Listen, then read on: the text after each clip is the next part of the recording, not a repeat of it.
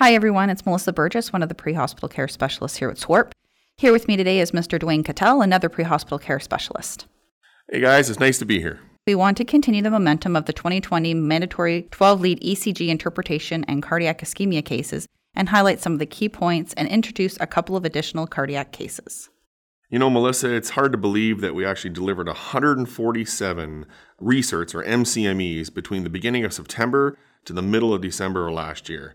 And it is nice to report that our feedback was positive and the paramedics of all levels were able to walk away with having learnt something, as well as having a more confident approach when looking at and interpreting 12-lead ECGs. Absolutely. The 2020 mandatory CME highlighted the importance of having an organized approach when interpreting 12-lead electrocardiograms.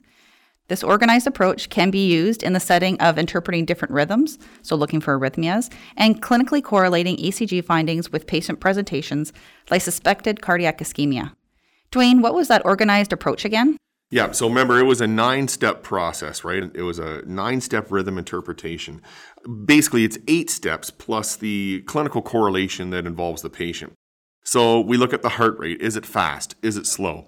What's the regularity? Is it regular? Is it irregular? Then we look for P waves. When we think about sinus rhythms, think about sinus and there's a P wave before every QRS. Is it there? Is it not? What's the morphology? What's the shape of the P wave? Then we would look at the PR interval, and we're thinking about milliseconds of spacing. If it's greater than 200 milliseconds, is it regular or irregular? Then we look at the QRS complex. Is it narrow? Is it wide? Remember that 120 milliseconds and greater is considered wide, but if it's less than that, it's good. We look at the ST segment. Is it elevated or is it depressed? Then we move on to the T waves. We look, are they peaked? Are they inverted? Are they flat? Then we look at the QT interval, and we looked at what's prolonged and what's not. Remember, prolonged is 500 milliseconds and greater. And then the last step is the synthesis, right? So we take those 8 steps and we combine it with the clinical correlation. And then when you look at those things with the patient's condition, that really helps put into perspective of what this rhythm actually is. Thank you for taking us back through those 9 steps, Dwayne. We'll make sure to have show notes posted at the end of the SWARP podcast site, so you can go back and refresh your memories with some of the 2020 MCME pearls. Speaking of the pearls, Dwayne, besides the 12-lead interpretation, what are some of the other pearls you took away from this year's 12-lead modules and interactive session? Very good. So we wanted to look at correlating the ECG findings with the patient presentation, including the presenting complaint itself. A case I came across was as follows. So a patient presented anxious, denied chest pain, and there were no indications or medical history that would point treatment towards that of cardiac ischemia. After performing a thorough assessment, obtaining a history, a 12-lead was obtained. That 12-lead came back as a STEMI. However, when you looked at the 12-lead attached to the ACR, it was clearly a left bundle. With this in mind, the patient was treated with aspirin, an IV was established, and nitroglycerin was administered, as well as the cath lab was called for bypass consideration. Now, the bypass was denied as the crew was told to go to the closest appropriate facility. When we discussed this case with the crew involved, we reviewed the importance of correlating the 12-lead ECG with the patient's condition and presentation. Taking the 12-lead at face value and not considering that the patient was asymptomatic and subsequently treating them under the cardiac ischemia medical directive was not indicated for the IV or the nitroglycerin, as there was no chest pain, no discomfort or pressure or heaviness. As well, STEMI bypass should not have been considered for the patient's presentations that included a left bundle because it is a contraindication for STEMI bypass, as well as the addition of the absence of chest pain / heaviness / discomfort, etc., etc. Thank you for sharing that very interesting case. One of the teaching points we want to get across this year is that the 12-lead is a tool in our toolbox that needs to be used when appropriate. Findings need to be interpreted in the clinical context to assist with decision making. This case really highlighted the importance of looking at the entire picture and correlating the 12-lead findings with the patient condition or presentation and treating accordingly. So I've got lots more interesting cases too, Melissa. I'm sure you do. Do you have any cases where the clinical picture wasn't quite clear and the 12-lead that is in our toolbox helped with patient care and decision making? As a matter of fact, I do. A crew was called Code 3 to a residence for an elderly female patient presenting with nausea and vomiting and weakness. On assessment, the crew found the patient in the living room on the couch actively vomiting. There was a language barrier, but they were able to discern that she had been feeling unwell for the last couple of days, but today she started to experience weakness with some associated shortness of breath. Her past medical history included diabetes, high blood pressure, high cholesterol, and it was determined that she was semi-compliant with her medications. The crew chose to do a blood sugar and then decided, let's get a 12 lead. Upon interpreting the 12 lead, they were quite shocked to find that the patient had ST segment elevation. And upon further review, they also observed that she had associated reciprocal lead changes. Now, however, in the absence of pain, she could not be considered for STEMI. In further discussions with her daughter, she told the crew that her mom was having heaviness in her chest. When they clarified with her, she did not realize the importance of heaviness because they asked about pain. It was not pain, it was heaviness in this particular case. So the daughter did not realize that chest heaviness was of the same importance as chest pain. So their treatment included aspirin and made sure to apply the defib pads, and they called the interventionalist for a STEMI bypass, and the crew was accepted. So the crew monitored her very closely and delivered her to the PCI center. And the crew admitted that it was very difficult communicating with their patient through an interpreter. For instance, when they asked the daughter to ask her mom if she had any chest pain, her mom replied, no, just heaviness.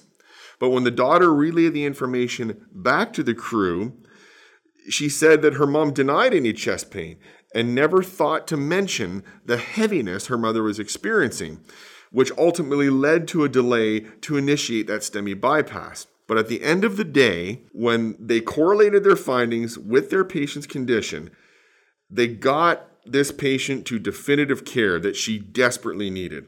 Had they taken this call at face value, they would have basically considered Gravol and been on their way, completely missing that STEMI. Wow, what a great case. Patients haven't read the manual and can present so differently. It's important to use the tools that we have available to use to help us gain insight on what might be going on. These cases really highlight some of the teaching points of the 2020 mandatory CME. Speaking of, something new we introduced in the mandatory CME this year was looking for common practice issues identified during our audits. To highlight some of the common issues, we used Who Wants to Be a Millionaire style questions throughout the interactive day. One question relating to 12 lead and specifically STEMI was, what piece of equipment should be utilized once STEMI has been confirmed? The correct answer was to apply the defib pads to all STEMI patients. We talked about this, but Dwayne, do you know why? Well, I assume it's because there's that risk of that lethal ventricular arrhythmia, wherein having the pads already on the patient minimizes the time to deliver that shock. That's exactly it. 5% of patients with STEMI go on to have ventricular arrhythmias. That's because the ischemic or remodeled myocytes have that intrinsic pacemaking ability that was discussed in the 2020 mandatory pre-course. When ischemia or having oxygen return to them with reperfusion, it can cause ventriculars to fire erroneously, causing VTAC or VFib. Dwayne, have you ever experienced this?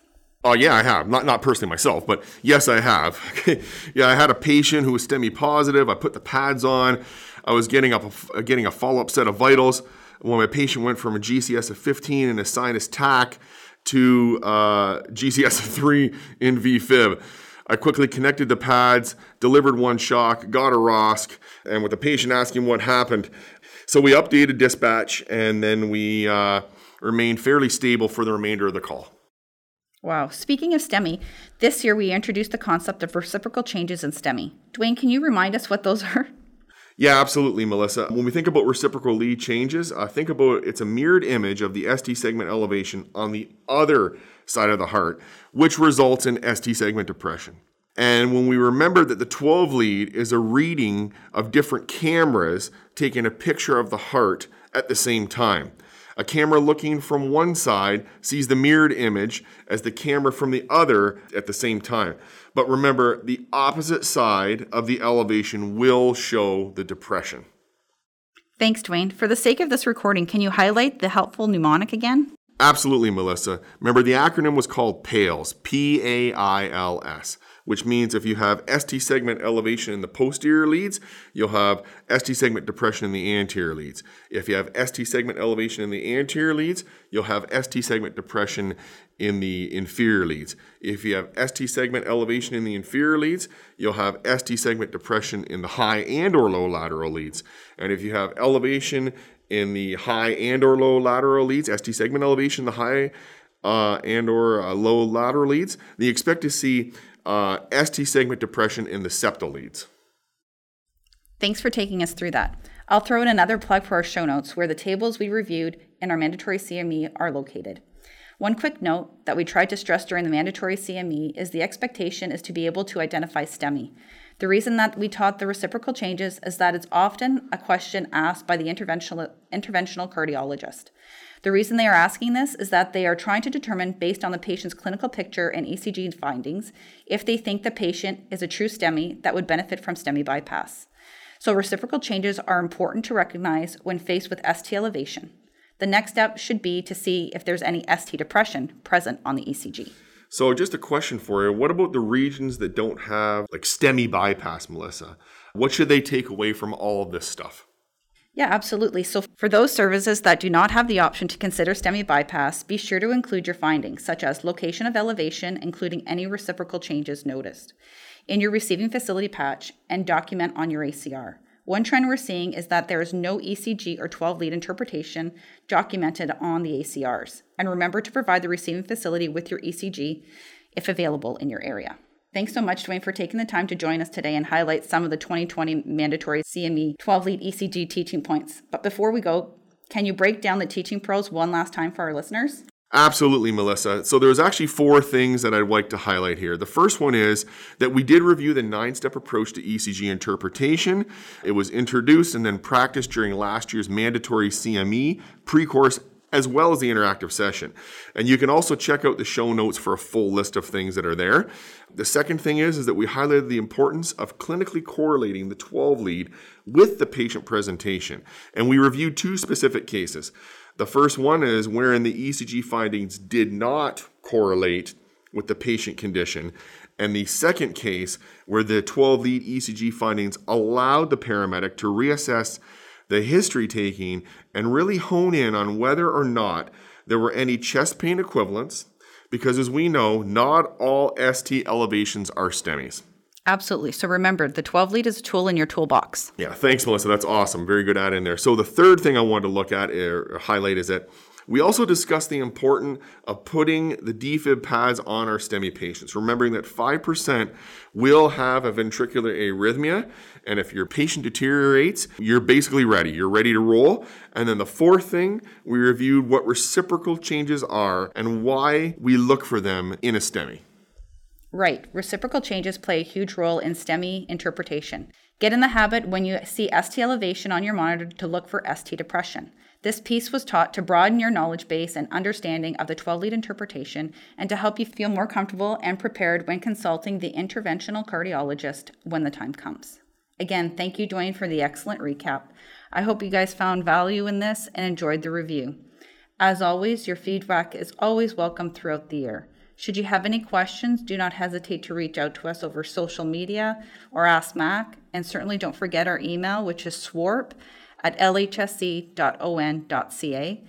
We can also be reached by phone at 519-667-6718. In the meantime, be safe and we'll be talking to you soon. Bye for now.